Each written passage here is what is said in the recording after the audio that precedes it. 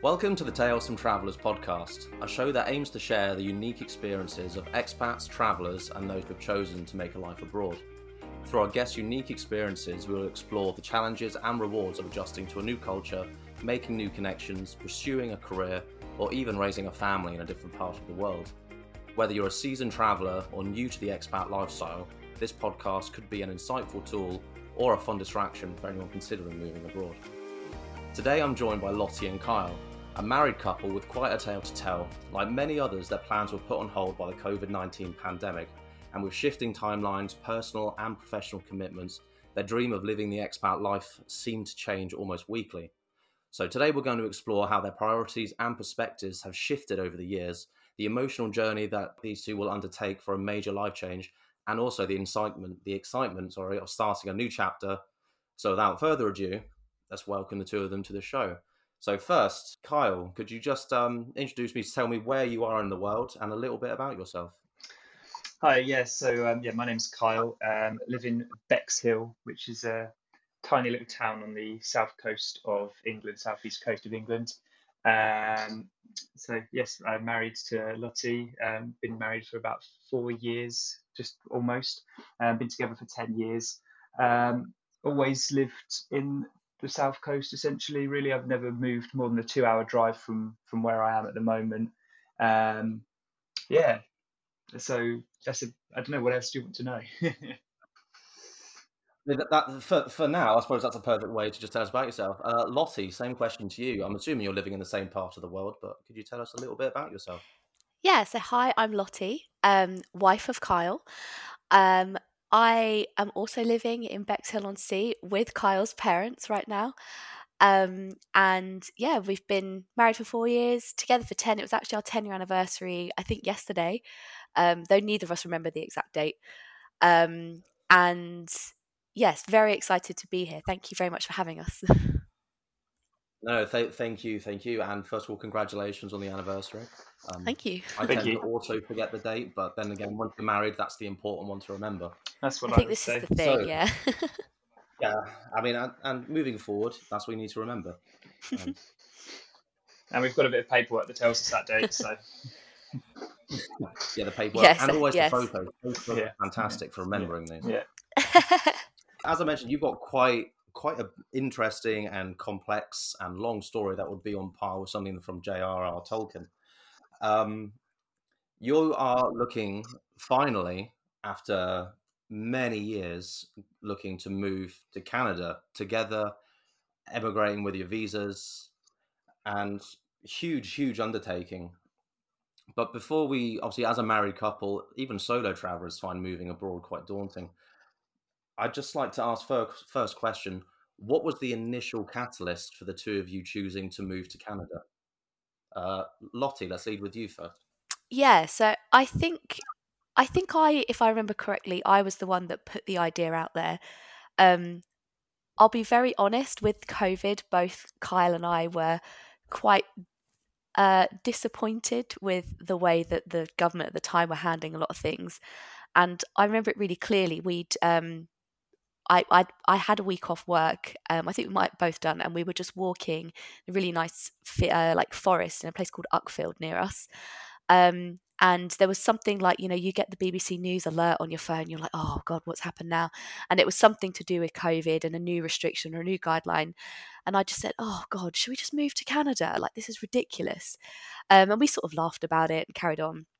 And then I secretly like went home and looked it up and thought, wow, this is actually really doable. Hey, Kyle, what do you think about doing this? Like, just going for it. What if we, why not? Why wouldn't we? I think by my nature, I'm much more impulsive and Kyle's much more measured. So I think the initial response was like, no, don't be silly. And but yeah, that was the initial catalyst was COVID. It's something I think in the back of my mind, certainly I'd always wanted to do, but we had settled, we had a house, we'd bought a house, and it just sort of felt like something that would never have happened. And I think were it not for COVID, we probably wouldn't be in this position now with it happening. So, but that's my take on it. I don't know if Kyle might have a different different memory of it. Kyle, obviously, you mentioned you've not really moved much in your life from within maybe a 2 hour radius of where you are now. When Lottie brought this up on one of those wonderful COVID walks that we were all allowed, how did you take the news? Obviously, being a bit more, I suppose, tied to where you are in the long term. How did you take It's things and Yeah, it's decision? so funny because I always have I think we've had a discussion about this before. My memory is that I made the joke originally. Um, I guess it doesn't really matter who made the joke, but because we were driving, I It's remember it in me. my head It we were was me. driving to go for this walk, and we were just obviously feeling quite down at the time. I think obviously a lot of people went through highs and lows during that period, and I remember saying, "Oh, should we just move to Canada?" Because my parents had gone to Canada a couple of years previously on holiday, and they always said to us like, "Oh, you'd love it, you'd love it, you'd love it. Like it's just so you, like you'd really, really like it." But anyway, regardless of who said it,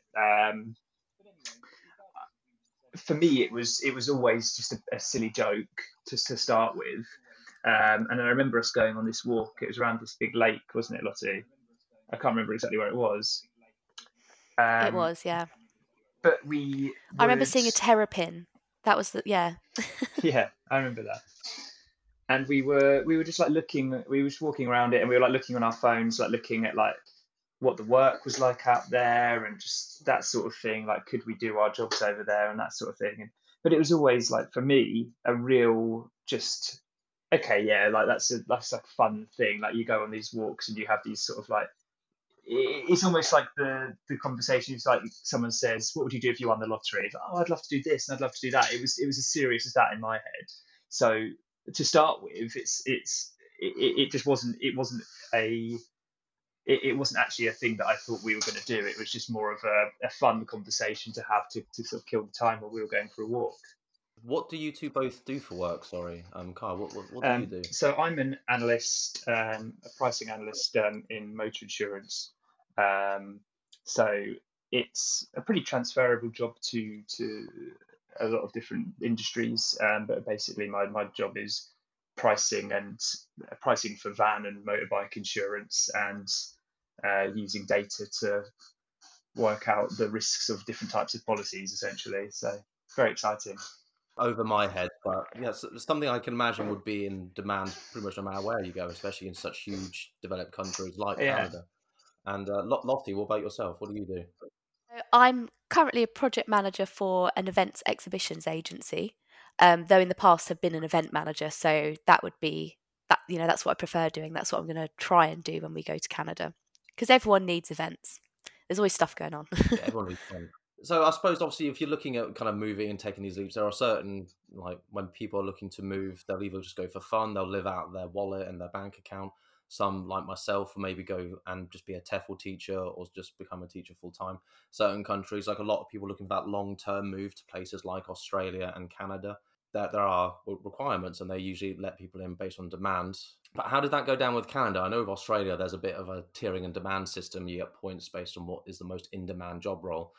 But obviously, did you two at this, let's just call it the joke phase of Canada, the not so serious phase, did you, Lottie, did you lead primarily on looking if your jobs were easily transferable and it was realistic to move over there long term?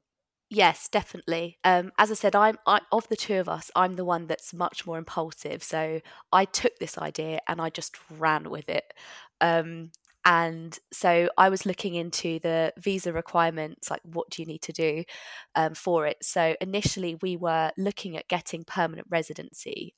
It's also a points-based system, and it's really hard to qualify for it because once you turn 30, you just lose loads of points, and each year you are after 30 you just keep losing points. So it's based on your the work experience you have, your qualifications, your age, as I said, your English ability, whether or not you can speak French. I said it's quite an involved process. So we on the website they have a calculator, so you kind of put in all of your details and it tells you how many points you get.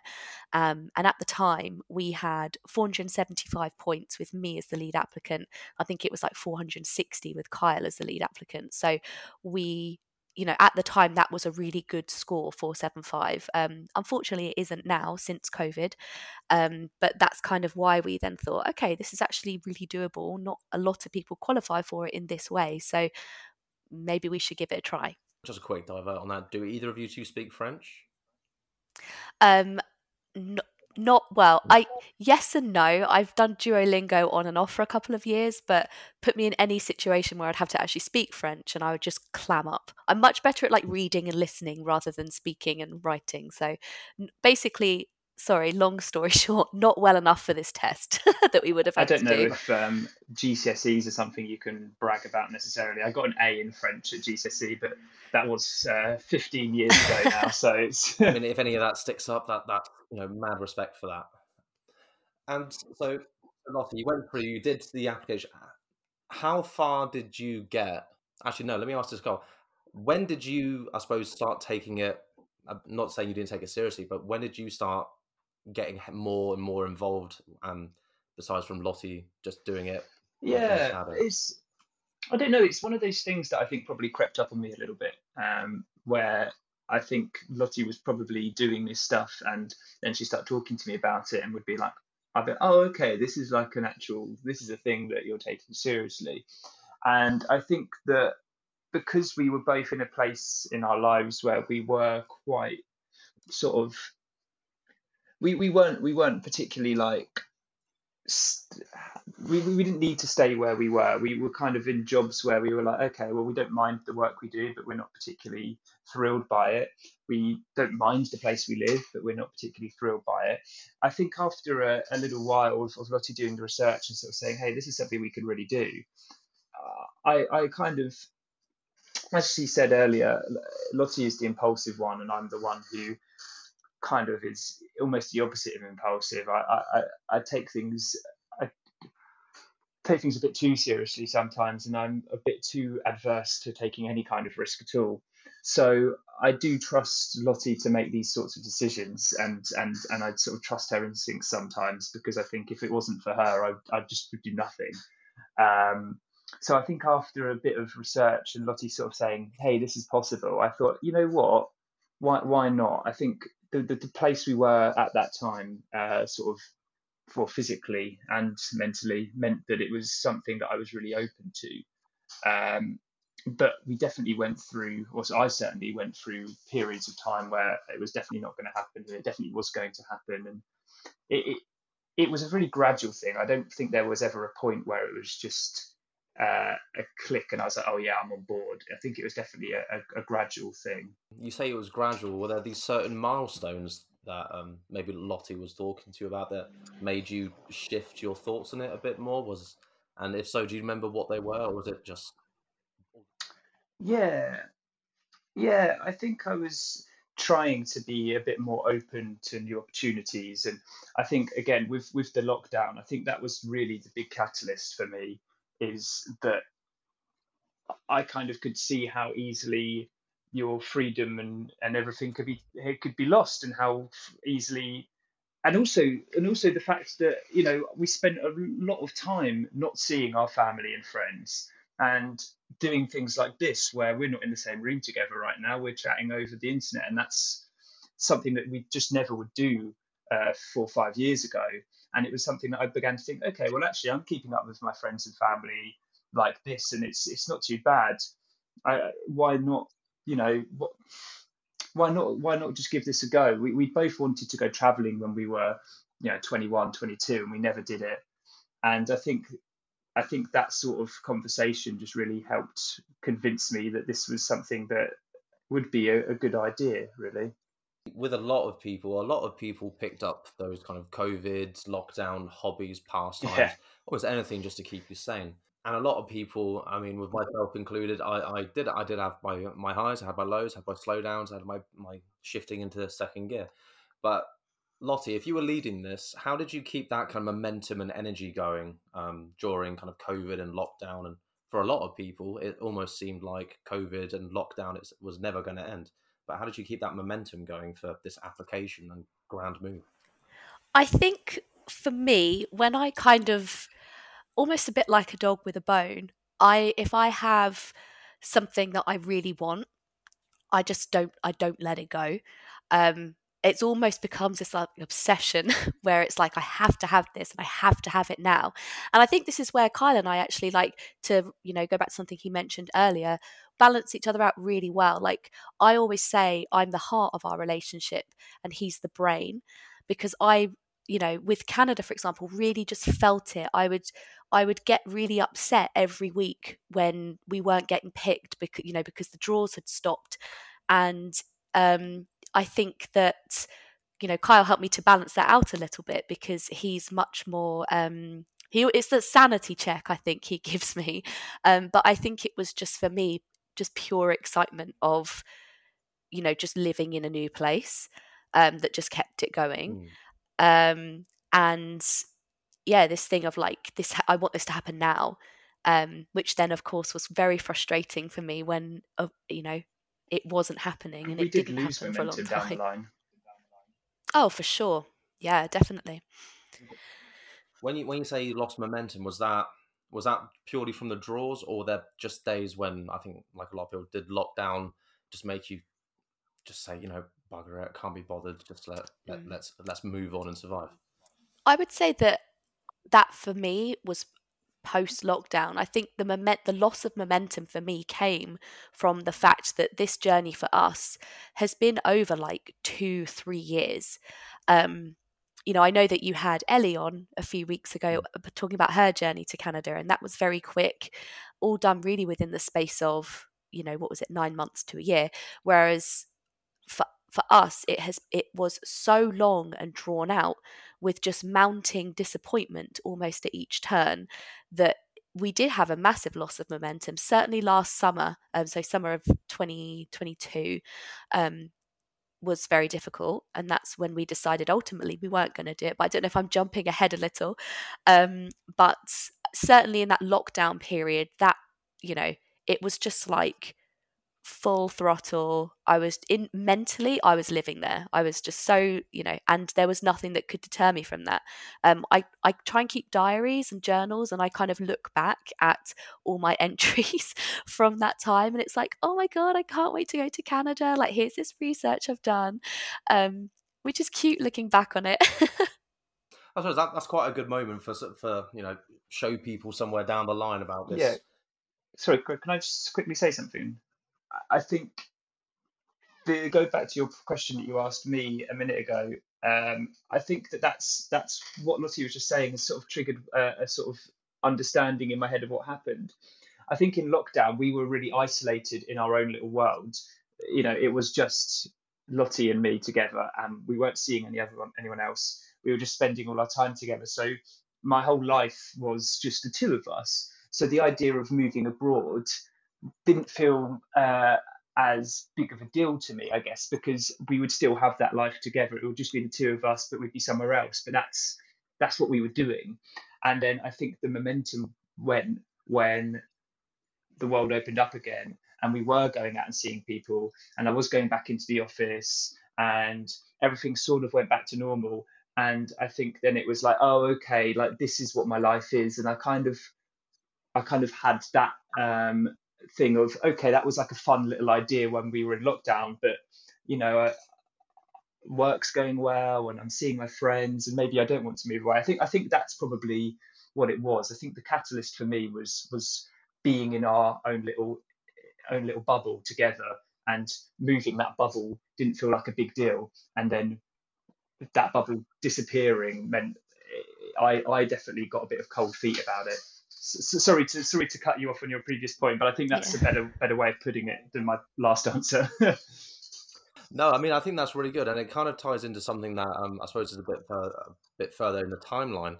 Lottie, you mentioned to me when we kind of spoke earlier that obviously you got a new job in September of 22, and you something that you said that made me think, as you said, it was almost a hit home moment, and I think as Kyle was saying, that bubble and moving on. Um, when you got this new job, I think a lot of people go through these moments where you pause and almost take a stock check of your life. Is Yeah. this what kind of happened last year for the both of you, I suppose? Yeah, certainly. Like, I think, as I mentioned, last summer was very, very difficult for multiple reasons, but it was for me, largely this feeling of being in stasis for so long. It felt like I had done nothing to move my life on or achieve anything new.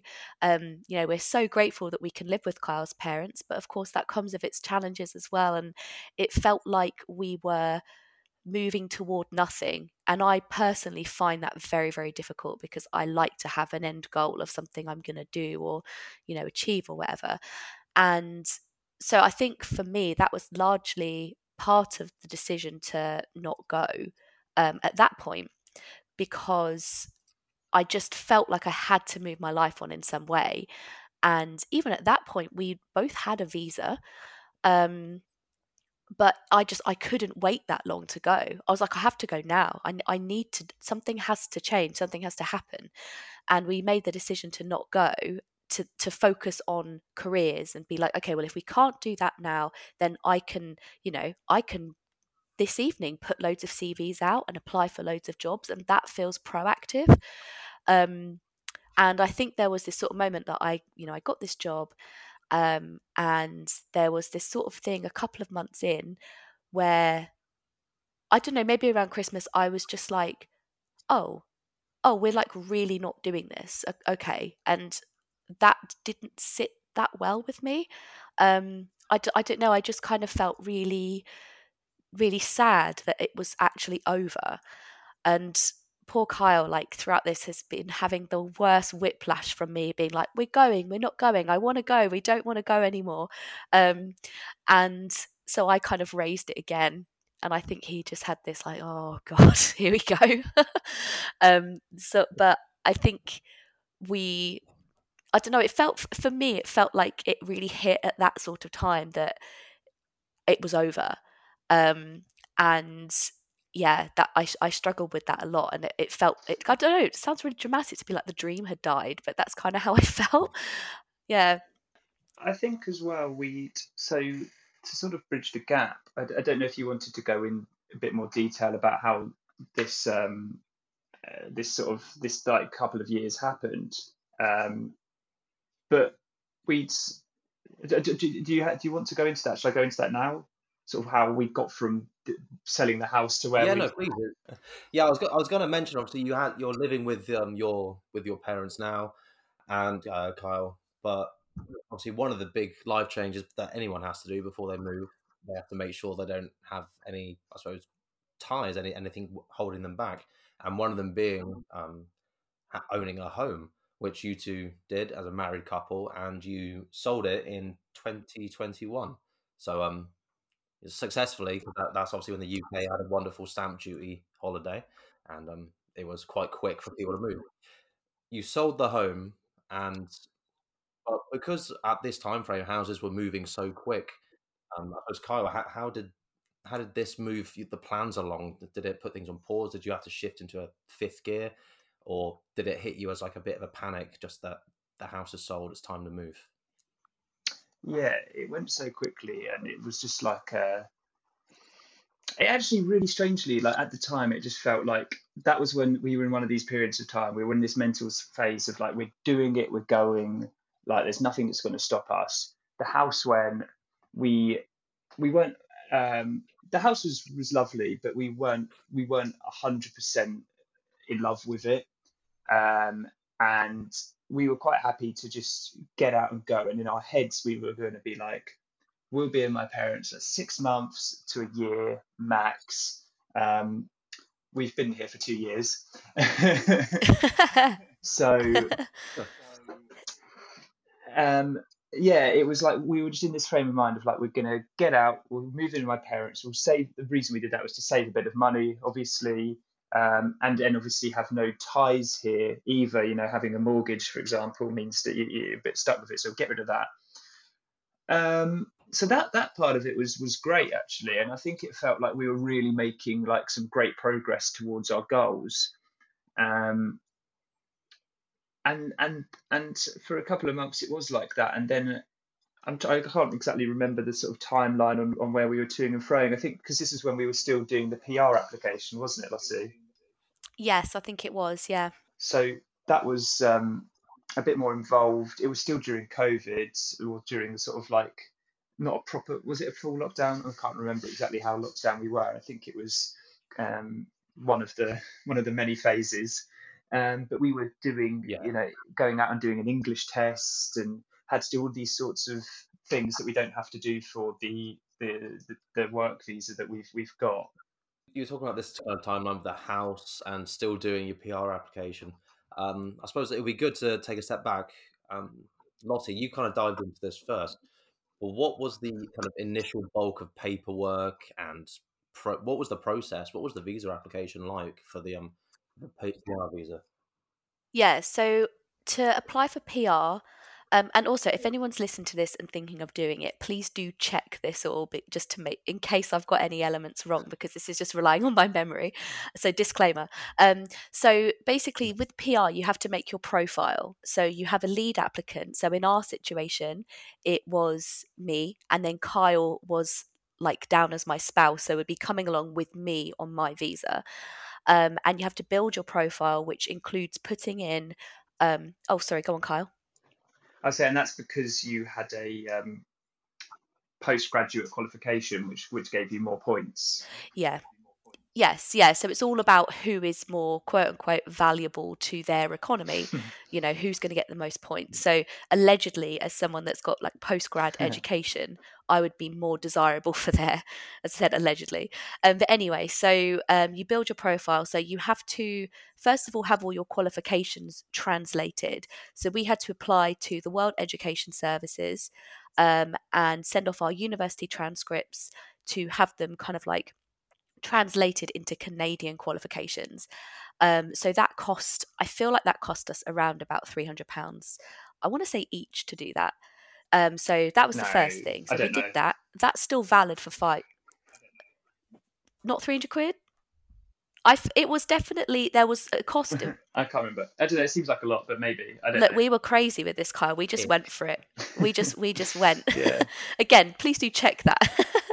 Maybe it wasn't 300. I don't know. But so anyway, so yeah, we did that. That's actually still valid for a certain amount of time. So that's still useful. So that's not, totally wasted. So we did that, put our qualifications in.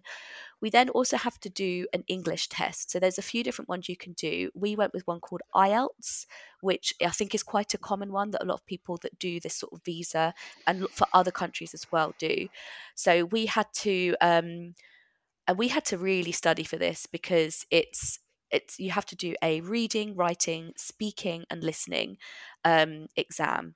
And it all happens in one place. We went to Brighton to go and do it. And that was in the middle of lockdown, because I remember there's a really, really busy main road in Brighton right on the seafront. And it's always chock-a-block. And I just remember us both walking down the middle of the road and there was no cars. It was almost a bit like, ghost town. It was really surreal. But yeah, so we had to do this test. We had to really study for it because, of course, as native English speakers, we can both speak and write and that sort of thing and do that quite well. But, when was the last time you wrote a formal letter? Like, it was all these things. And so we had to, it was learning how to answer the questions in the test rather than learning how to speak or write or read English. It was that sort of thing. So we did that. We got our grades. I did better than Kyle. Just want to put that out there. Though I didn't do well in the speaking, though, which was really odd. But anyway, so we did that, put that all in. And then from there, that was our profile done. So that gave us our points. That was confirmed, 475 points. And then we just had to wait for the draws. At the time, literally like the month before we did our exam, because I know the exam was the last thing we were waiting on. Literally the month before, they were still doing draws really regularly, and I think they happened like every week, and then they just stopped. What would have happened is, had we been picked, we would have had to then go and get like a police search, much like you do for the working holiday. We would have had to have had a full physical, medical test from one of their certified doctors, and again that has a cost attached to it. And it's a very long process as well. So it's ironically called express entry is the type of visa, but it's taking I mean, at the time when we were looking at it, it was taking sort of like up to a year for people to have this visa processed. But what they did basically with the draws is they stopped drawing anybody that wasn't already in Canada. So they have different classes of this visa. Ours was the foreign skilled worker class for express entry, but they stopped all draws for that and just went for the Canadian experience class, which is people that have got Canadian work experience. So I don't know if that sums that up.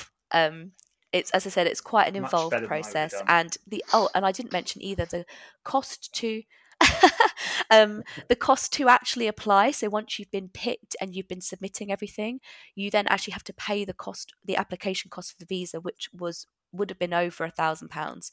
So this is like serious stuff. And as I said, we decided to go for it because it's really hard to qualify for. I mean, I don't know how it is now because I don't keep up with it as much, but we kind of just thought at the time, like, let's just go with it. And if we can get it, great. And, went from there really. So, but yeah, that sort of is it in a nutshell. But again, please do check that if you're wanting to do that yourself. I'm sure everyone will be Googling it for fact checks, don't worry. Yeah. You were talking about qualifications being more kind of, say, valuable to their economy. What other factors do they put in place? Are they taken anything else that you could, like applying for university, you can get anything on UCAS points to try and up your points to make you look more inviting to a university. Was Yeah. there anything you looking through it, or Kyle, was there anything that you were looking at for homework that you could do to help give yourself an extra 10 points? Become fluent in French was like the one thing that just absolutely nails it. You get so many points exactly, for that, but it's quite difficult to do.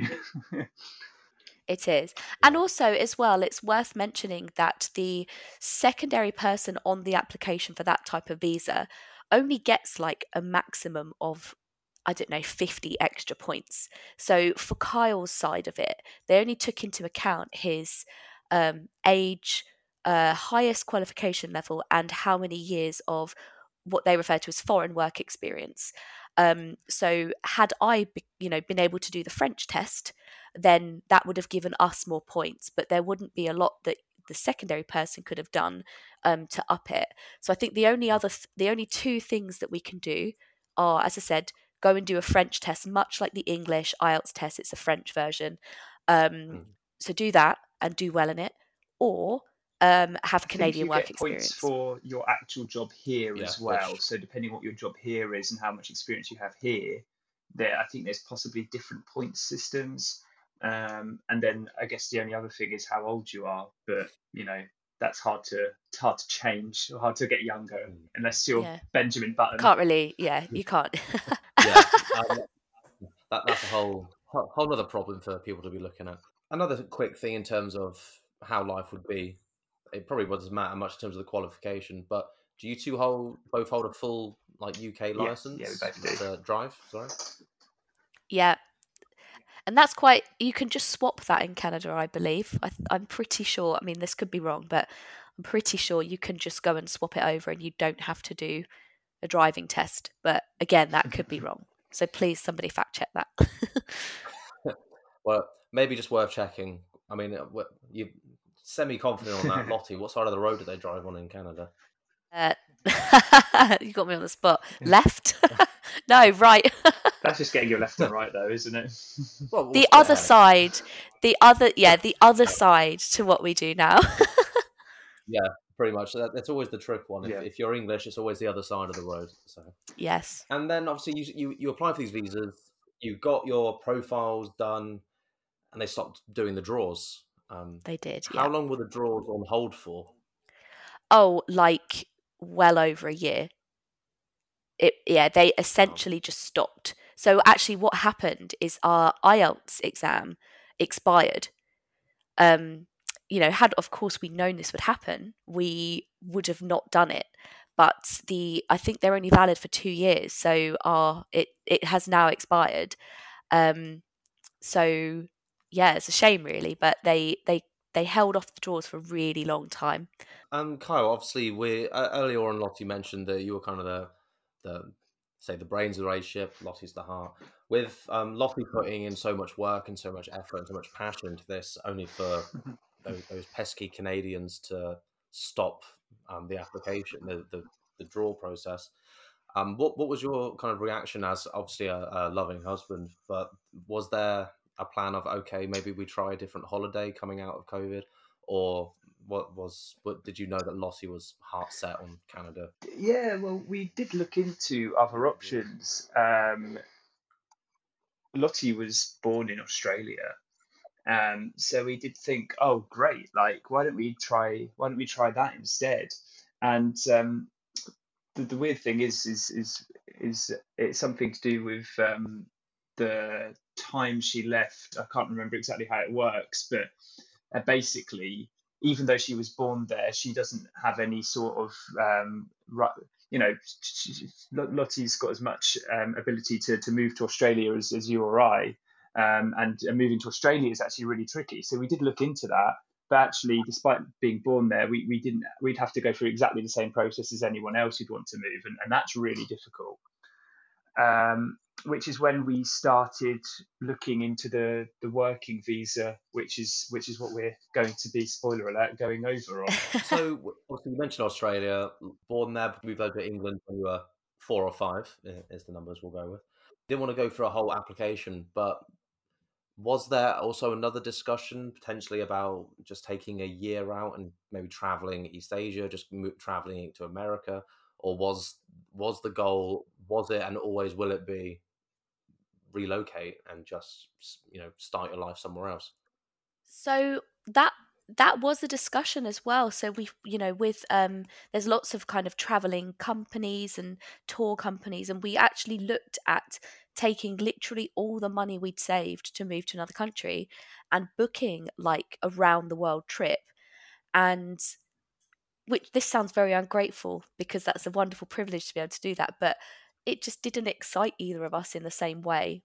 It was just this thing of like, oh well, I guess we could do that.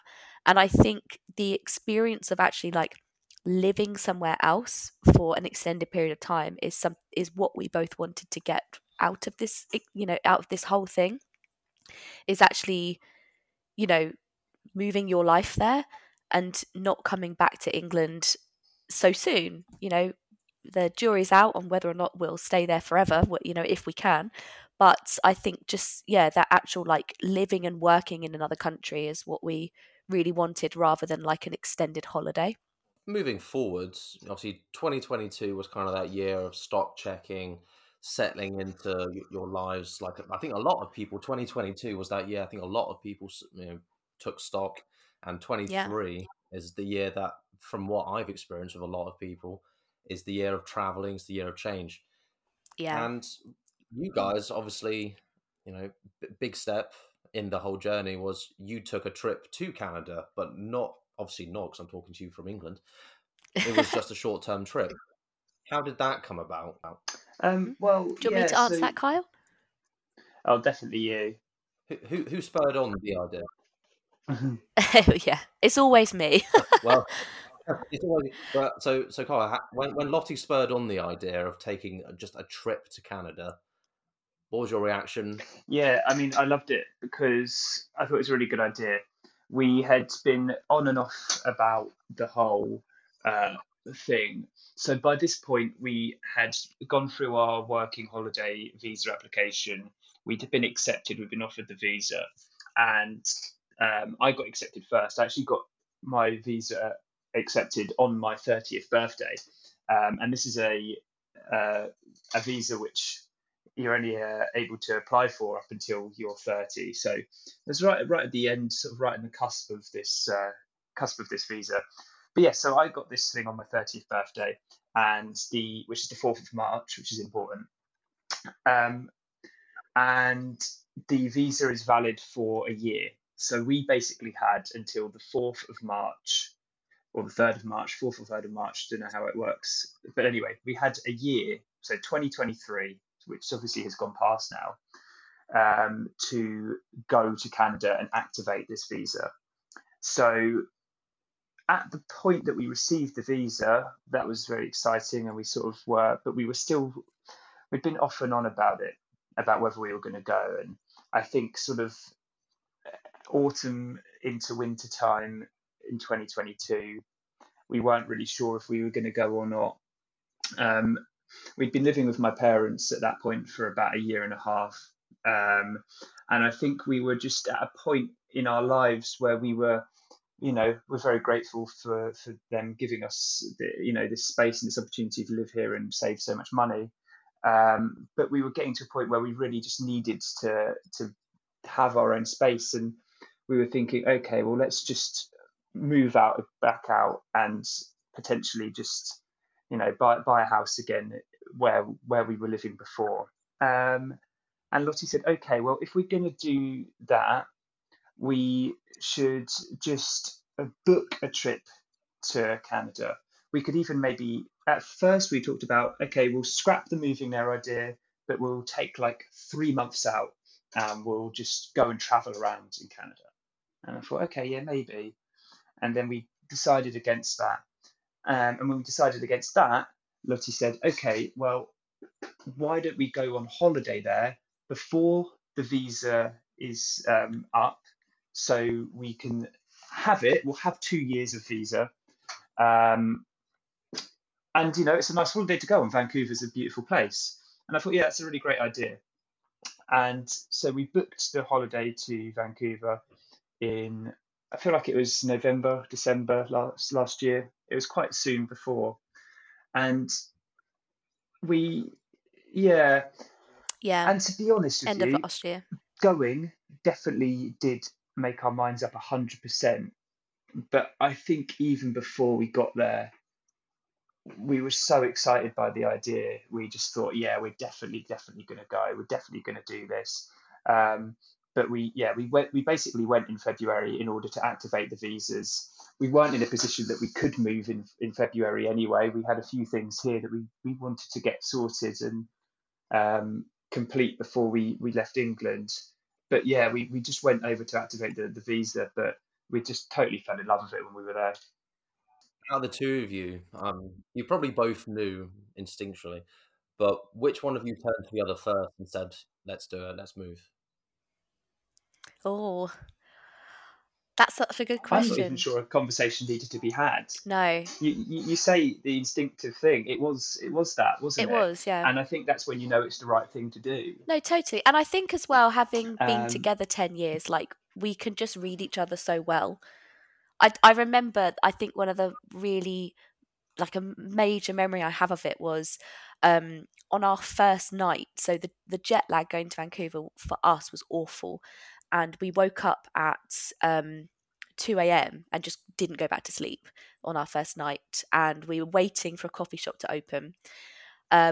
Went to a Tim Hortons, and it wasn't the best experience because it was a 24-hour one. Unfortunately, we booked an Airbnb that wasn't in the best part of town. And I was just like, oh God, like this, why have we done this? This is really stressful. And then we got some breakfast and went onto the roof of our building. So it had this like roof garden kind of terrace bit, and watched the sunrise like over the mountains.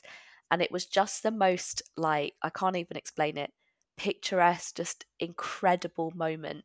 I've never seen mountains like that before, and it was just stunning. Like, it really was an incredible place. It's funny because people who've been to Vancouver are like, oh, you'll love it, it's amazing. And I'm like, well, it's just a city. Like, why would you love it so much? It's just a city. But I can't even explain. Like, it was just an amazing place.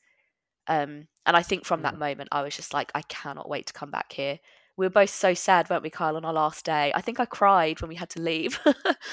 Yeah. Did you start looking at coming back before even leaving Canada? Did you already pull up like your old spreadsheets and start looking at, okay, when can we feasibly move? Was that already happening? Absolutely. Yeah. Absolutely. We'd made a decision that we were going to move. So we're actually moving on the 1st of June. And we'd made that decision already because so I'm doing the London Marathon this year, which is at the end of April. And also I'm doing a course, so event management, like postgrad course, that I have a deadline that has to be done here like mid-May. So for me, we couldn't really move much earlier. I mean, if Kyle got a job and wanted to go over there now, like he absolutely could. Which I'm not against either. It's just when, whatever the right time is. But so we'd made that decision. It was going to be the 1st of June, and I think it was the weekend after we got home, we booked our flight back, and it was like official and it was done. Gosh, that's really quick. So you book a holiday in November of 22, you go on holiday in February of 23, and then almost immediately you book moving there Yeah. permanently. Yeah. Yeah, it's funny because I'd spoken to my manager at work, maybe towards the end of summer last year, and I'd said to him, because sort of glossed over it earlier, but this whole idea of going for like 3 months was a pretty serious consideration where we were going to just go over and travel. And I'd spoken to him, and my work offer a sort of sabbatical thing. So I've been at the same place for almost 10 years.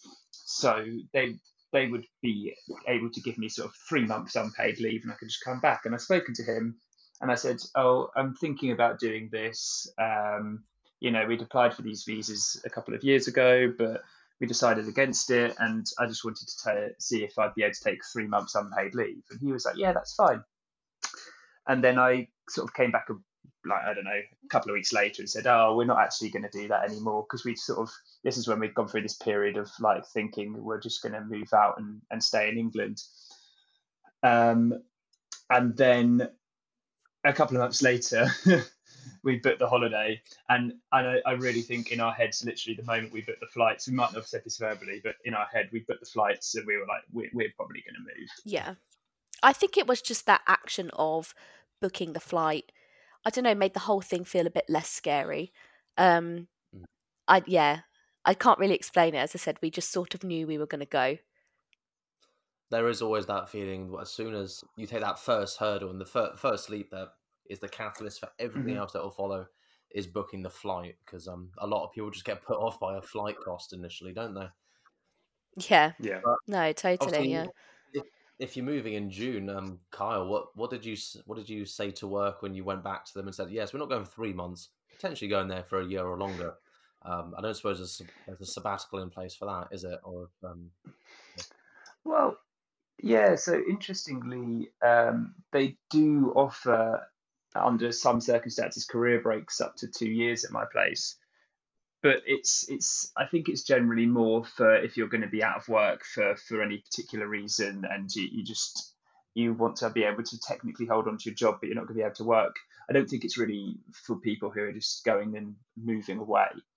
But I actually had the conversation with my manager on Wednesday, just gone, and it had sort of not come up again, because when we booked the holiday to Canada, it was almost like oh, we're not moving there, or we're not trying to travel there, but we've always wanted to visit, so we're going to go away for a couple of weeks. And then we came back when we booked the flights and we booked the Airbnb and all of that sort of thing to go back in June. I thought, okay, I'm going to have to speak to the work again now. And to be fair, we're not going till June, so I'd given them enough notice, more than enough notice. But I just sort of said to my manager that we went out in February. We absolutely loved it. We've got these visas, and we're going to go. And to be fair, he was really, really supportive and really happy for me. So that went absolutely fine. It went really well. And Lottie, what about you? You mentioned you're doing a course. Are you doing a course full time, or are you working alongside your studies? So I work full time, and then I study the course. I'm doing the course in my spare time, and also like doing all this running. So I'm just like Kyle can vouch. I'm just so busy all the time, having to split my time between it. But I've told my work as well. I had the conversation with them a couple of weeks ago or a week ago, and I've opted to give 2 months notice. We're about to go into a really busy period with lots of events and lots of client functions that are happening. So I just wanted to let them know kind of before that, because trying to recruit during next month would just be, I think, impossible if they didn't know in advance. So but yeah, again, took it really well. I think generally most people that we tell have just been nothing but supportive. I think it's something everyone's like, that's such an incredible thing. I think especially as well, I don't like Kyle, I don't know if you've kind of found this, but a lot of our friends where we're now 30, like 31, a lot of our friends are really settling and having children, and we're just kind of not there. And I think it's what I'm really proud of us for is, I guess, just making our own path. We're kind of going against what you should do, and just thinking, actually, do you know what? We don't want to necessarily do that right now. So we're going to, you know, uproot ourselves, sell our house, do the opposite of everything you should do, and then just move to the other side of the world. I mean, to be fair, it's probably a more exciting thing to do than being stuck here. Um, and I suppose looking at it, with a place like Canada, I think a lot of people kind of take it. I, I don't know if some people tend to take it a bit more seriously. Some people don't take it so seriously. When you move, you say you go traveling, or you just move in general to a very city scope based country, somewhere like Canada. People who move to obviously Australia as well, or maybe to America or certain parts of Europe. With that, are you both moving to Toronto, or is it Vancouver you're looking to move to permanently? So we're starting off in Toronto, and we've got an Airbnb booked there for 3 months. Again, just going back to Ellie's podcast, so we know each other through Ellie, right? So we're both good friends of Ellie. I lived with her at uni for a year, and we've just kept in touch ever since. And she was going to be in Toronto, so we thought, oh, why don't we just move in together for the start? So we've got our Airbnb booked for 3 months.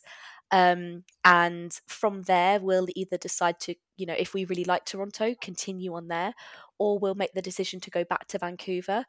I personally would love to live in Vancouver because I really want to learn how to snowboard. I've never, gone skiing or snowboarding before. And what I loved about it was we literally, when we stayed there, we literally got a bus from our Airbnb in Vancouver, literally to the mountain. And it was so easy and so simple. And I want to be able to do that like every weekend. I said, I've never seen mountains like that, and I just absolutely loved like being on top of it. It was amazing. So, but I'm not closed-minded about Toronto.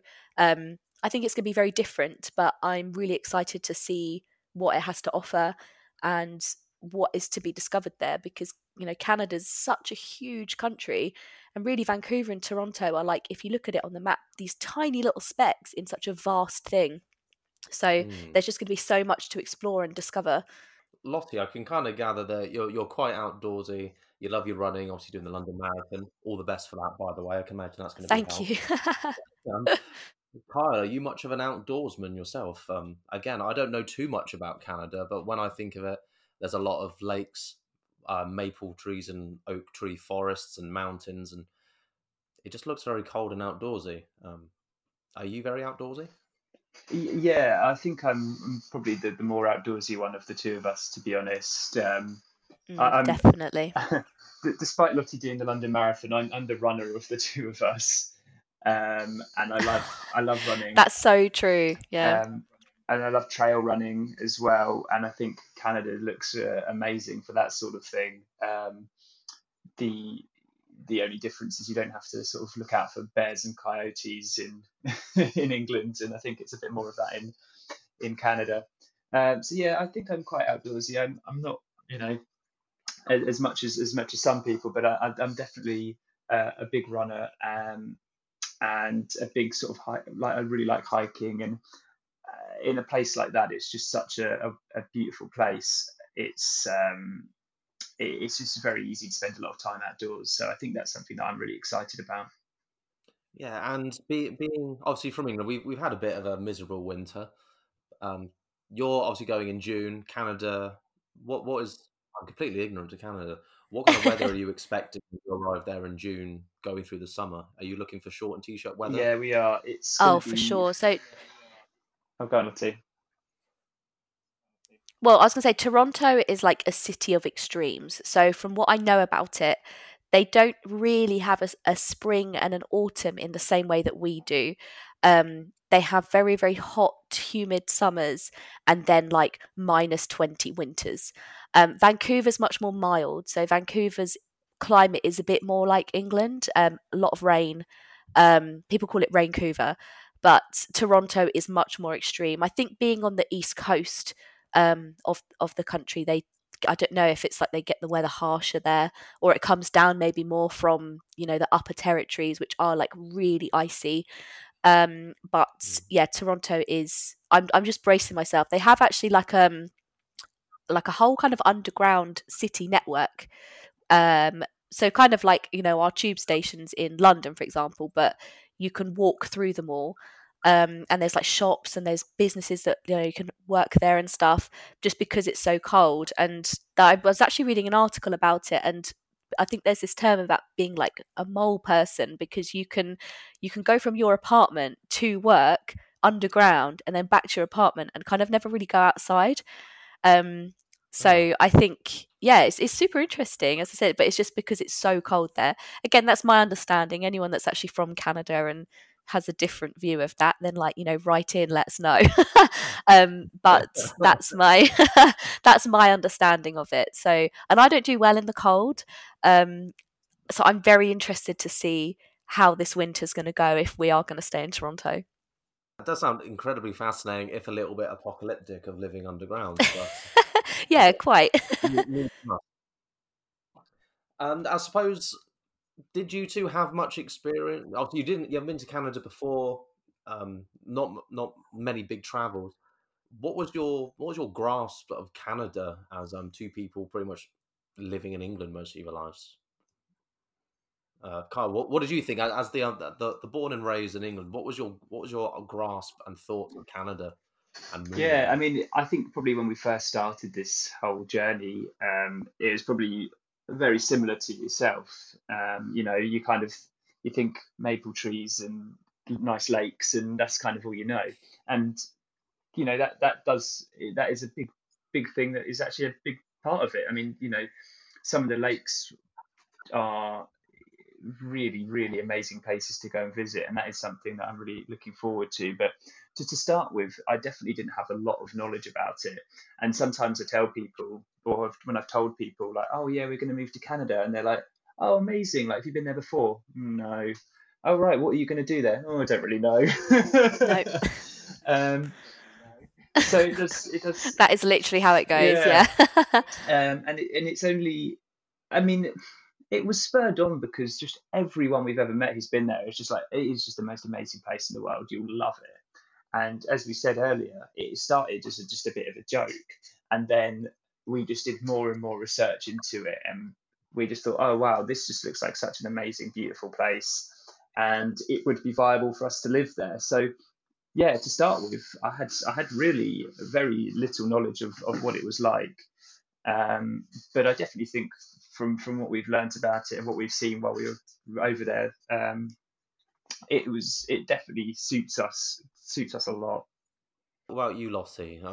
What was your initial thoughts of Canada and that whole expectation versus reality? What were you expecting from Canada, and what was the reality of it I when think you the got there? expectation, yeah, I think it really just matched up, honestly. People say like Canadian people are so nice. Like, spoiler alert, Canadian people are so nice. People would really just chat to us. I'm so sorry. Hang on, Kyle, you might have to take this. I've already answered this question, Lottie, so I don't know if I can take this bit. Yeah. Oh God, I'm sorry. I can't even get the words out. Sorry. Well, I'll let you clear, because I think I know what you're kind of going into. Because whilst I was having a look into, obviously, kind of moving to Canada and just a few of the little bits, a lot of the appeal is, especially for British people, it feels very, as you said, there's not much culture shock. It feels Mhm. oddly close to home. Yeah, It's got a fantastic healthcare system, um, comparative to the NHS and how things work here with their healthcare. They've got a really yeah, good education, and there's even a few of their perks. Like, some people say it feels a lot safer than it does living in London primarily. But then yeah. the people itself, Canadians, endlessly polite. I think when looking at it, they were second only to the Scandinavians for being so polite and happy, which is quite a Everybody was so nice. Like everyone we spoke to, I think as well. It's worth noting that Vancouver, but also like especially Toronto, are settler cities. So there's this thing of it kind of feeling home away from home, and that's because there are huge communities within these cities of like British people. I mean, Kyle found for, I don't know whether he wants me to name his football team he follows or not, but found a pub and a supporters club made up of British people that have moved there. Just about any type of food you can find. There's all these little villages of different communities and cultures, and it's a really multicultural place, which I think really helps you to feel quite at home there straight away, because like you can find your people. You can find people that you, as well as meeting loads of amazing new people, but you find others that are similar to you. Yeah, you. Sorry, one And second. yeah, definitely to your point. No, please, Kyle. I'd say definitely to your point, Greg.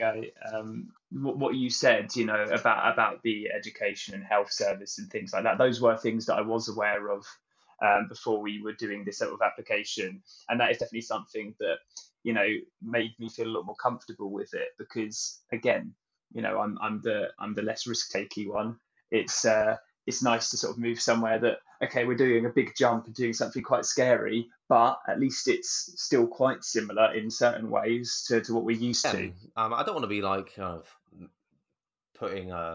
leading you to anywhere, but obviously, as a married couple potentially looking to move, did the conversation come up at all about if you do settle there? Let's just say raising a family out in Canada, and obviously with their education, their healthcare, and a general way. Has that conversation happened? If it hasn't, we'll leave it at that, because I know that. Oh no, definitely. I mean, Kyle, if you don't mind me sharing, I always joke about our Canadian baby, but I think it's the I don't. I think it's just one of those things where we'll just have to see how it is at the time. We're both sort of on the fence about it still. I think really it will depend on jobs. I think Canada is. I would say it's kind of like diet America. So it's like a lot of things that are for example, America's healthcare system, their annual leave. Like there's quite a lot of things that have kind of gone to Canada, but not quite as bad. So for example, like maternity and paternity leave in Canada really isn't as good as what you would get in England or Europe. And as I said, it's not even saying that this is going to happen for us, but it's something definitely we've looked into, because if you're going to settle your life there for, it's something that you want to know your options if it were to come to that. You need to go in there with all potential avenues ticked and checked, I suppose. Yeah, totally. Yeah. And obviously, Ellie, as we mentioned, she's going there for a year, maybe more. We'll see what happens with Ellie. Kind of a similar view. You could be there a year, could be 2, could be 3, could be more. You mentioned you're going to be there in Toronto in your Airbnb for 3 months. Have you got a plan much after that, or is it still kind of playing it by ear, potentially with Vancouver, Toronto? Or do you have a rough roadmap in place? Not especially. Kyle, you take this one. It's a tough one, really, because I think a big part of it is knowing, experiencing the first 3 months and seeing if we love it or if we hate it, or what kind of work we're doing when we're there as well. If we get jobs that we really love and we love the city, then yeah, we'd probably look to stay on. I know for certain Lotti really wants to move over towards Vancouver, and I'm a little bit more, I think, open to just seeing how it goes in Toronto. But yeah, it's a tough one. We don't have anything solid in place yet, but that's because we don't have work set up yet. We don't have, we just don't know how much we'll like it. So I think it's tricky, but I think we're really open to what the next steps will be, aren't we? Yeah, definitely. I think we are both going in just trying to keep an open mind. I think, I'm not even necessarily too stressed about getting a job before we go, because I just, I don't know necessarily where we're going to be living in relation to where an office would be or anything like that. I definitely like the idea of being in Vancouver because it opens up really like the west side of America for us. There's lots of bucket list places like Yosemite and, going down to like San Francisco and, that sort of area, places we've never been. I've been to New York City. Kyle, you've been to Florida before, but that's all we've explored of America. And, we want to be able to, like from Vancouver, you can drive to Seattle and it's literally you just go south and you get there. And so I think that's why I definitely would like to spend some time on that side, just because like it opens up just more places we can explore whilst we're there. I wouldn't blame you if there was an opportunity to, I suppose, drive across the border into a different country apart from Wales. Yeah, that would be something to do. And I suppose, as you said, go to Seattle. I mean, as rainy as Seattle says, I mean, for a lot of people, it's the birthplace of grunge. So it's quite a sight, and Yeah. Starbucks. So it's fantastic. But you Yes. mentioned I've been told by a friend that the first ever Starbucks is there and you have to go. Yeah. if it's I open, just think of when I hear Seattle, I just think of The Last of Us 2. It's funny that you called me outdoorsy earlier because I'm actually a huge gamer. So I'm looking forward to being somewhere where I can be more outdoorsy and not sit and playing games all the time. The grunge thing is more for me for Seattle. Yeah. if you go near Kurt Cobain's place, let me know. And likewise, I don't know how much of a gamer you are, Lottie, but if you happen to go anywhere near a Starbucks or the Seattle Needle from Infamous games, or Yeah. again, I'm a huge fan of The Last of Us as well. Mm. Looking forward to seeing those and making me jelly. I'll So, send you a picture. oh, please do, please do. Spur on my vicarious living through you. So, talking about jobs, obviously big thing. As you mentioned, you've saved up money from your time living, obviously with your parents, Kyle. But I think when you're going there, same discussion with Ellie. Have you been reaching out to like agencies, work, or like a lot of people that I've been speaking to are looking to move to Australia? They tend to look for like bar work and hospitality, and then make for a bit of a steady income, to then move into their profession. Is that a similar route to what you two are taking with Canada, or are you still on the job hunt until crossing the finish line? That's sort of what I'm thinking of doing. I've worked at the same place for a really long time, and I think it'd be for me. I'm quite interested in just sort of doing some casual work and just sort of playing it by ear and seeing where it goes from there.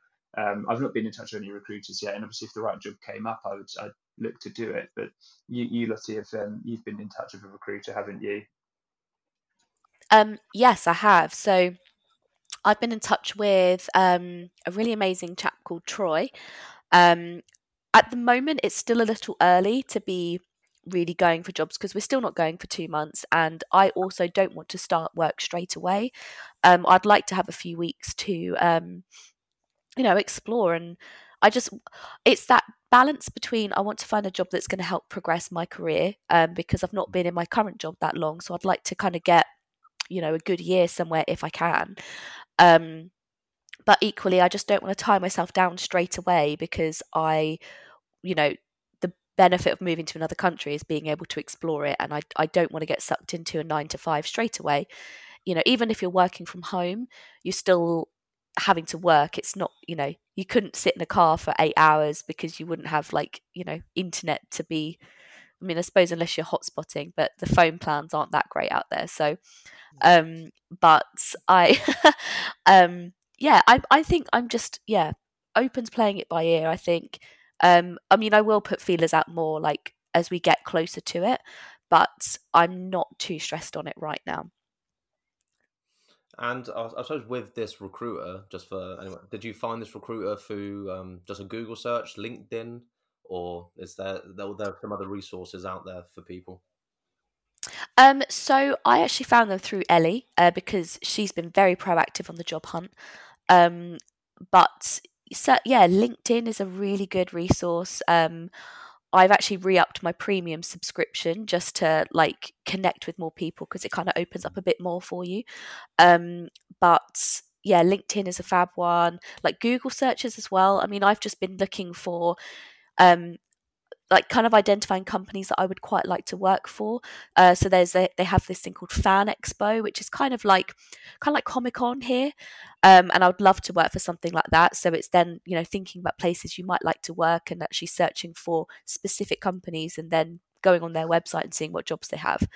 As it happens, Fan If Expo you're are listening. hiring for a like event manager, so you never know. We'll see, but yeah, yeah. Let me know. Yeah, Eager gamer, get ready for the Fan Expo. Sorted. And so going to it, looking to enjoy everything, make the most.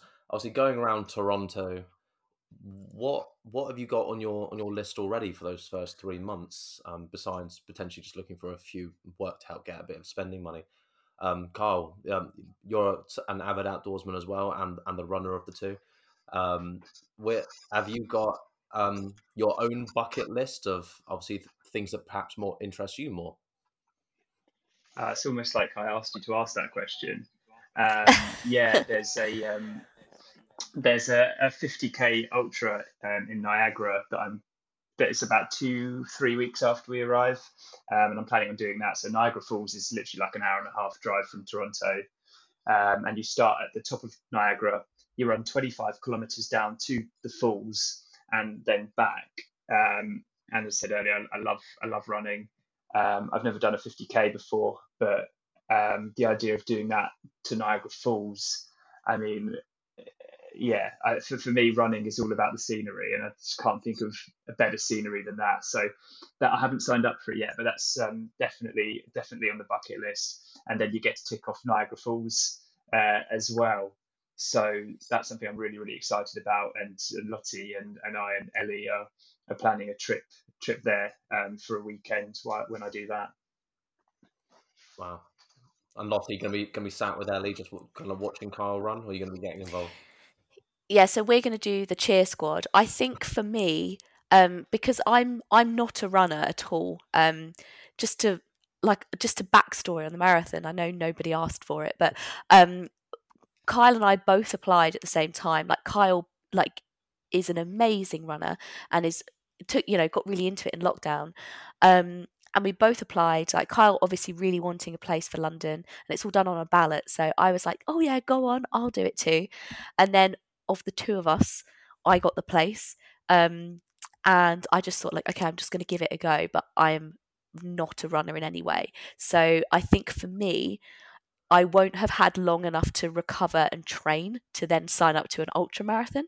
However, Toronto has a marathon in October that I've been eyeing up and a bit like, oh, well, maybe would that be insane to do that when I've not even done one yet? Um, but no, in terms of the bucket list for me, I think um, again, I'm just quite open to it. Really, like I really want to go skiing, so that's like a major thing for me. Um, Mm. and I don't know. I'm just probably a bit unlike my nature. I'm just very willing to go with the flow on it. I'm really trying to, because I've always been somebody that's quite, has planned things out and likes to know what they're doing, and I like my routine. And I think I'm just very willing to kind of just go with the flow. I'd love to just get in a car and drive for 10 hours and see where I end up. Um, Yeah. which you would have to in Canada because it's so big. Because I think that's going to be a big thing to adjust to. Actually, is just how long it's going to take to get to anywhere. It's kind of blowing my mind a little bit, the fact that I drove to Scotland once and that took, a better part of a day.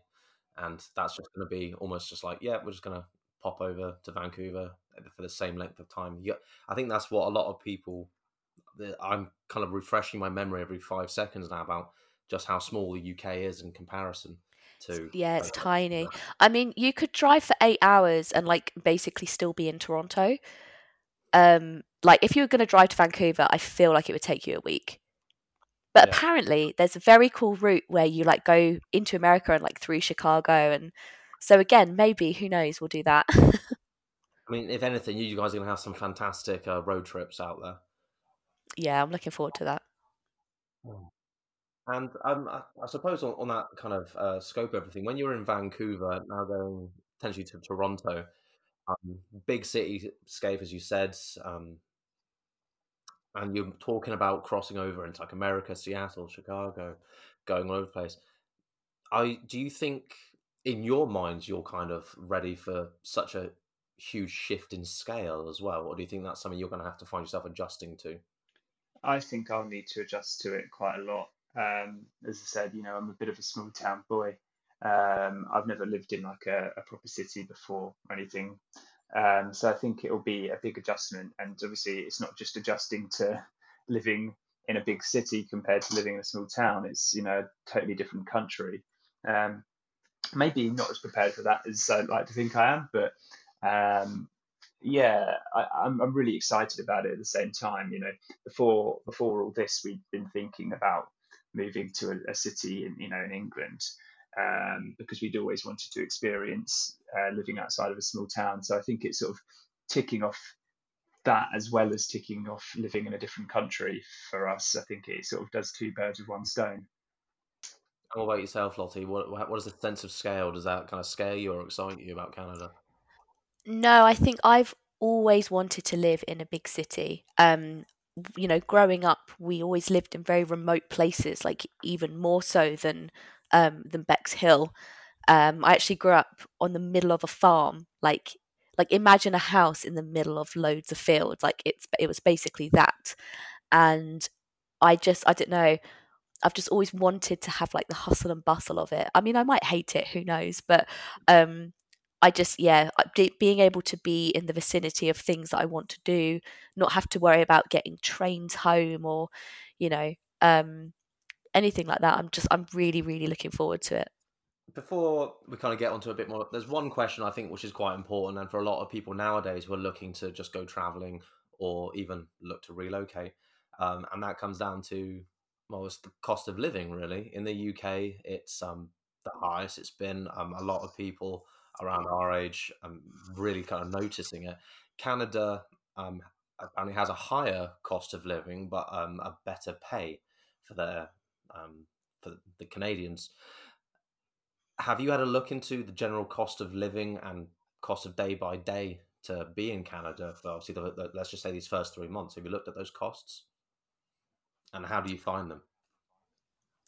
I mean, I think when we were out there, we got a bit of a taste of it. And some things we found were more expensive. So we got, for our Airbnb, a packet of bagels, which here, I mean, I think what do they cost, Kyle? Like £3 maybe for a One pack? pound eighty-five, One pound 85. £1.35 of a club card. There we go. The club card. But it was, they were like $7 from the supermarket, which the exchange rate on that probably makes it about £5 ish, approx. Still like 4 or 5 quid, yeah. Yeah. So we found that some things were quite pricey. We kind of chalked that up to we weren't going to like a Walmart or a big superstore, where we'd probably would do a weekly shop. Like we were, there was a market called Nesta's, which was like just a block over from where we were staying, and we would get food from there. But I think it's because it's that Like a convenience smaller, store, wasn't yeah, it? convenience store, yeah, which you always pay more because you're paying for the convenience. But generally, I mean, I don't know, Kyle. What was the cost of a pint out there? I think that's always a good measure, isn't it? Yeah. Yeah, I mean, often you didn't get pints, which was the other thing. Here's a 16-ounce beer, which is like 440 mil, 450 mil or something, so it's slightly less than a pint. And that was often around something about like $8, but then that works out about £5. And to be honest, £5 for a pint now is I mean, you're not going to get it much cheaper, really, are you, in England? No, I mean I tend to try and compare a lot of my places to effectively living in London because a lot of people, you don't live in London, you're not paying as much for it. But yeah, similar vibe. I went to Iceland not that long ago. Oh yeah, Price of a beer, yeah, about £5-6. Which looking at somewhere like a BrewDog in England or a it nice might be bar in more. London, Yeah, it's not that crazy to be thinking about it. Yeah, it could cost you more. I think the most expensive pint I've ever paid for in London was £7, and I couldn't get a refund. I've paid £7 in Eastbourne, Oof. so it's Well, like yeah, The other thing as well is, we go out for dinner, and the cost of going out for dinner for the both of us was no different really to going for dinner over here. Um, the only difference is the tipping culture is slightly more over there, so you generally would tip more and you tip for more things. Um, and they don't add tax into prices. Yeah. Your tax is added on afterwards, so you have to factor that in as well. Yeah, that's a nightmare for me because my mental maths is awful. So you have the prices and then you'd have to add on, what was it, like 12.5% or something? Something around that? I think it was 6.5 Oh, well, general there we sales go. There tax, we and then they go. had like additional taxes for things like alcohol and stuff Yeah. like that. Wow. Yeah, I'm in the same boat So as you, yeah, that Lottie. was a My shock. maths is atrocious. So I'd probably end up getting the old hand on the shoulder as I try and walk out of somewhere, unwittingly knowing I've underpaid. Yeah. Yeah, literally. But on the flip side, when we've looked at jobs and work, the salaries do appear to be higher, don't they? They do, So yeah. I think for both of us, if we were to get equivalent jobs to what we do now, we would be both earning more money than we currently earn. So I think it's sort of swings and roundabouts with that sort of thing. Yeah. But then, and as you said, you might not be spending as much time gaming, Lars. You might spend more time outside having one of those nice £5 Yeah. bagels. Yes, exactly, yeah. Now, kind of looking forwards, we've kind of gone over obviously your long process of getting your application, the steps you have to go through for getting up your profiles, going over there for a holiday, looking at selling your home and saving. But now looking forward into June, we've talked about what you're excited to do, but let's talk about those little moments, those small moments. My favourite thing, Lottie, and Carl, as you'll probably know, I asked this question to Ellie, and one of her main responses was going straight to having a McDonald's. That's She is McDonald's classic Ellie, yeah. Yeah. and that is the Ellie that I've always known as well. And are there those little moments that you're looking forward to having? It's not going to be as big as going skiing. It's not going to be as exciting as running around Niagara Falls. But are you looking forward to having some official maple syrup pancakes while you're out there, or even just someone going up to you and say, "Hey, buddy"? Yeah, I think I I think for me I'm really excited to so there's these little islands that are kind of just opposite the Toronto coastline and you can get boats to them really easy, and there's a really amazing viewing point of the skyline of the city, and I think being able to go and see that, it would be an amazing moment. And I think as well, just like, when you get there and you get in your Airbnb, then it's like, okay, this is real. We're actually here. I think that's going to be quite a big moment. Yeah. What about you, Carl? Any of those small but big wins for you? Yeah, I've promised Ellie that I'll get a McDonald's breakfast with her already, because I know that is her sort of top of her bucket list. But that's probably on when you ask the bucket list question. That's her answer. But Yes. I think the I'm really looking forward to being in so much close proximity to so many exciting different things. Like the Toronto's football team is like a walking distance from where we're staying, and they have standing. So whereas in Premier League football, like it's all seated, they've got a standing stand, and that's something that I really find quite exciting. So I'm quite looking forward to going and seeing high level football in a standing ground, because to do that here you generally I have to go and see Eastbourne Borough, and it's not quite the same. So that's something that I'm really looking forward Yeah. to. And then having so many different exciting things just on my doorstep, definitely.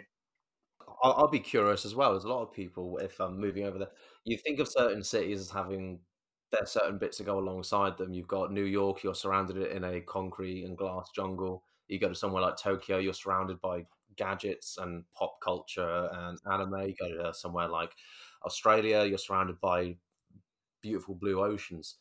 With Toronto in Canada, you mentioned it's a city, but what kind of things can people, I suppose, find as Canada's thing when you go out and about in the town? Snow? Um, no. Yeah. I don't know. I think, as I said, because, where I mentioned earlier that especially Toronto and Vancouver are so multicultural. I don't think that there's one thing that makes it it, if that makes sense, that, that gives it its own X factor. It might be that Canadian people would say otherwise. Of course, maple syrup is a huge thing. And actually, Toronto is, I think, I don't know if this is wrong, maybe, but I think the world's only supplier of ice wine, because so ice wine is where they freeze the grapes and then make wine from it. And it's because Toronto's climate is both hot enough to grow grapes and cold enough to then freeze them. So that's an interesting fact, I thought. But yeah, I think there's, like for Vancouver, for me, I suppose it was the mountains that made it. But I don't know. It sounds really corny to be like I just couldn't put my finger on it, but yeah, I'm not sure. I think having that mixture of a massive city that's so close to the most beautiful scenery is something that's quite amazing. You can look left and see skyscrapers and look right and see snowy mountains. I mean, that's something that I think made for Vancouver certainly very different to anywhere I've ever been before. I mean, it all sounds incredibly exciting, and I mean, from both you guys and from Ellie, there's so much, and I suppose the probably the next important question really to ask is what other bits do you need to prepare for? Is there anything left on your list? Do you need to sort out obviously bank accounts, phones? Do you need to sort out registering with a doctor? I suppose. What kind of bits do you need to now do in those last two months? I don't know. I sort that out when I get there, I mean, Kyle, suppose. Yeah. But Yeah, I think a lot of that sort of stuff we will have to do when we're there, like phones and banks and things like that. So that is something that's the fortunate position we're in, where we've got a friend in Ellie who's moving over 6 weeks before us, or approximately, and so she's definitely going to be. We kind of said, because we went on the holiday first, we were sort of doing the run on how actually the flight and immigration goes, because we did the immigration thing and we told her all about that. And then she's going to go over and tell us how to do the banks and how to do the phone and all that sort of thing. So we're kind of quite a nice relationship we've got there, where we're helping each other with that sort of stuff. yeah. And I think as well, because we have already done, like our visas are now active, because we've already done all of that part, there's kind of nothing really we have to prepare before we go, because all of that admin of us actually, getting there and being allowed to stay there and work there is done. So it is just that, like, packing, getting rid of stuff we don't need, finishing out work, and, running the marathon. Like, it's that sort of thing. Like, it's not, it doesn't feel particularly admin heavy right now, but I'm sure that things will pop up.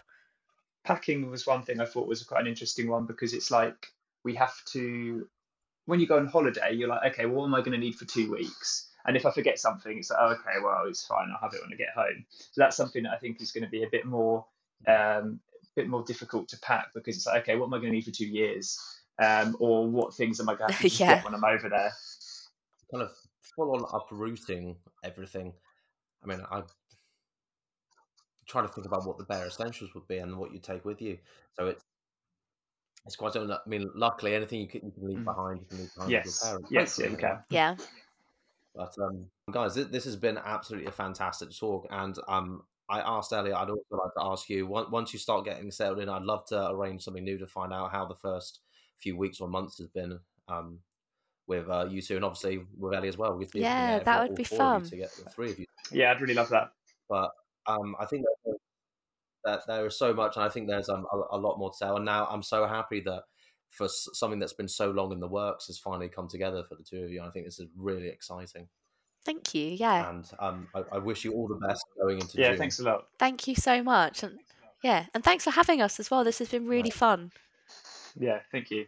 No, thank you. I really appreciate it. And before I let you go and enjoy the rest of your night, I have my little quick-fire questions I like to ask everyone at the end. I'll ask one at a time, and then if we go, because Kyle, you're the first on my screen. If you answer first, then Lotti.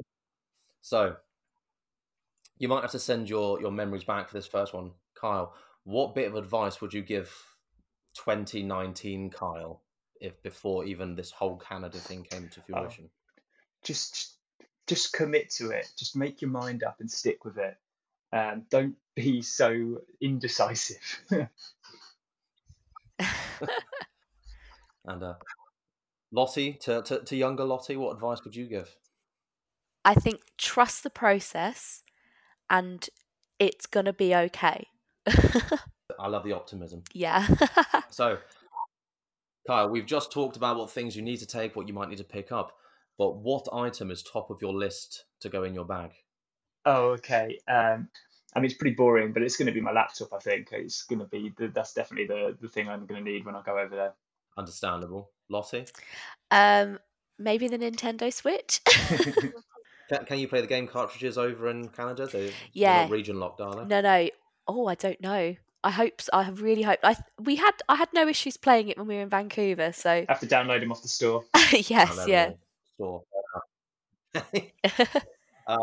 Kyle, moving to any country, sometimes a lot of people, as we discussed earlier with Lottie, people dive into Duolingo and they try and pick up certain phrases. And when it comes to British people, we do have our own little bank, and we talk in a funny way a lot. Have you learned any Canadian phrases or sayings that you're looking to say out there?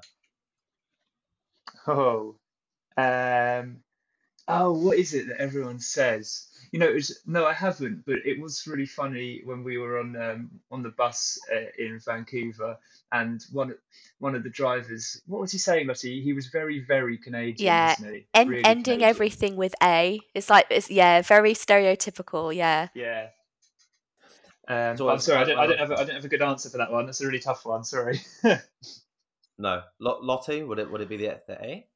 No. So I think they're $1 coins. They're called loonies, and they're $2 coins. They're called toonies, and they refer to the bathroom as the washroom and not the restroom. So that's something to remember. That's If something. anyone's going to Canada, because restroom is like very American, but it's specifically the washroom. Right, Looney Toonies and washroom. Yeah, yeah. Love it. Yeah, that's a good answer.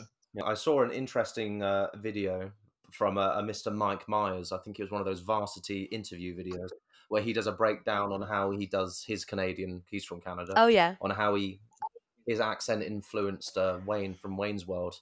So Oh, no you'll learn way. there how they raise every act. So interesting thing if you're looking about I'll watch picking some of that. it up. Yeah, check that out. Yeah. Next question. Obviously, Kyle, you mentioned going to Seattle, but what song do you think is going to be on your playlist that will remind you of home? Oh, that's a good one. Um, oh, well, I think I'm gonna say you can edit this, can't you? Because it's very, very much me just sitting here and thinking. I'll tell you what, Oh, can we'll you go to circle Lottie around. first? Yeah. Yeah, Lottie, do you have a song that's going to be on your list? Obviously, I don't know if you're as much of a Swiftie as Ellie is, but that was obviously her Not answer. quite, no. So I'm actually going to give a very corny answer, if you'll allow me, in that I feel like my home is Kyle. So, and there are many, many songs that remind me of him, but I want to say Pinball Wizard, because it reminds it just reminds me of great times that we've had in Brighton. And there's a place we often go called the Loading Bar, and they have an old school pinball machine. And it just quite corny answer. I apologise, but that's what I'm gonna say. No, I love it. Corny's what I appreciate. No. Okay. Okay, In which Kyle. case, then I'll go for the Whole of the Moon by the Waterboys, which is a song that's quite close to me and Lottie. We did karaoke together recently, and it's a song that will probably make me think of that. And it was at my mum's retirement party that we did this karaoke, so it'll make me think of home. It made me think of my family, and it'll make me think of my friends as well, because it's one of my good friends' first dance. So I think that'll probably be a good answer. Yeah, that's a really good one. So, obviously, you're both going to Canada. This is the next that's on your list. But everyone has their kind of bucket list holiday country destination. Kyle, is there any country in the world that is still on your bucket list that you have to see one day? Yes, I think I don't want to necessarily steal Lottie's answer, which I think I can guess. So I'm going to say Italy, because I've never been to Italy, and despite moving very far away from Europe now, and being so close to Europe at the moment, it's still one place that I've never been. So I'm going to say Italy. Lottie? I'm interested to think Kyle, what do you think I'm going to say? I'm as well. Japan. Yeah, it's Japan. Yeah, Japan. That is somewhere I 100% have to go.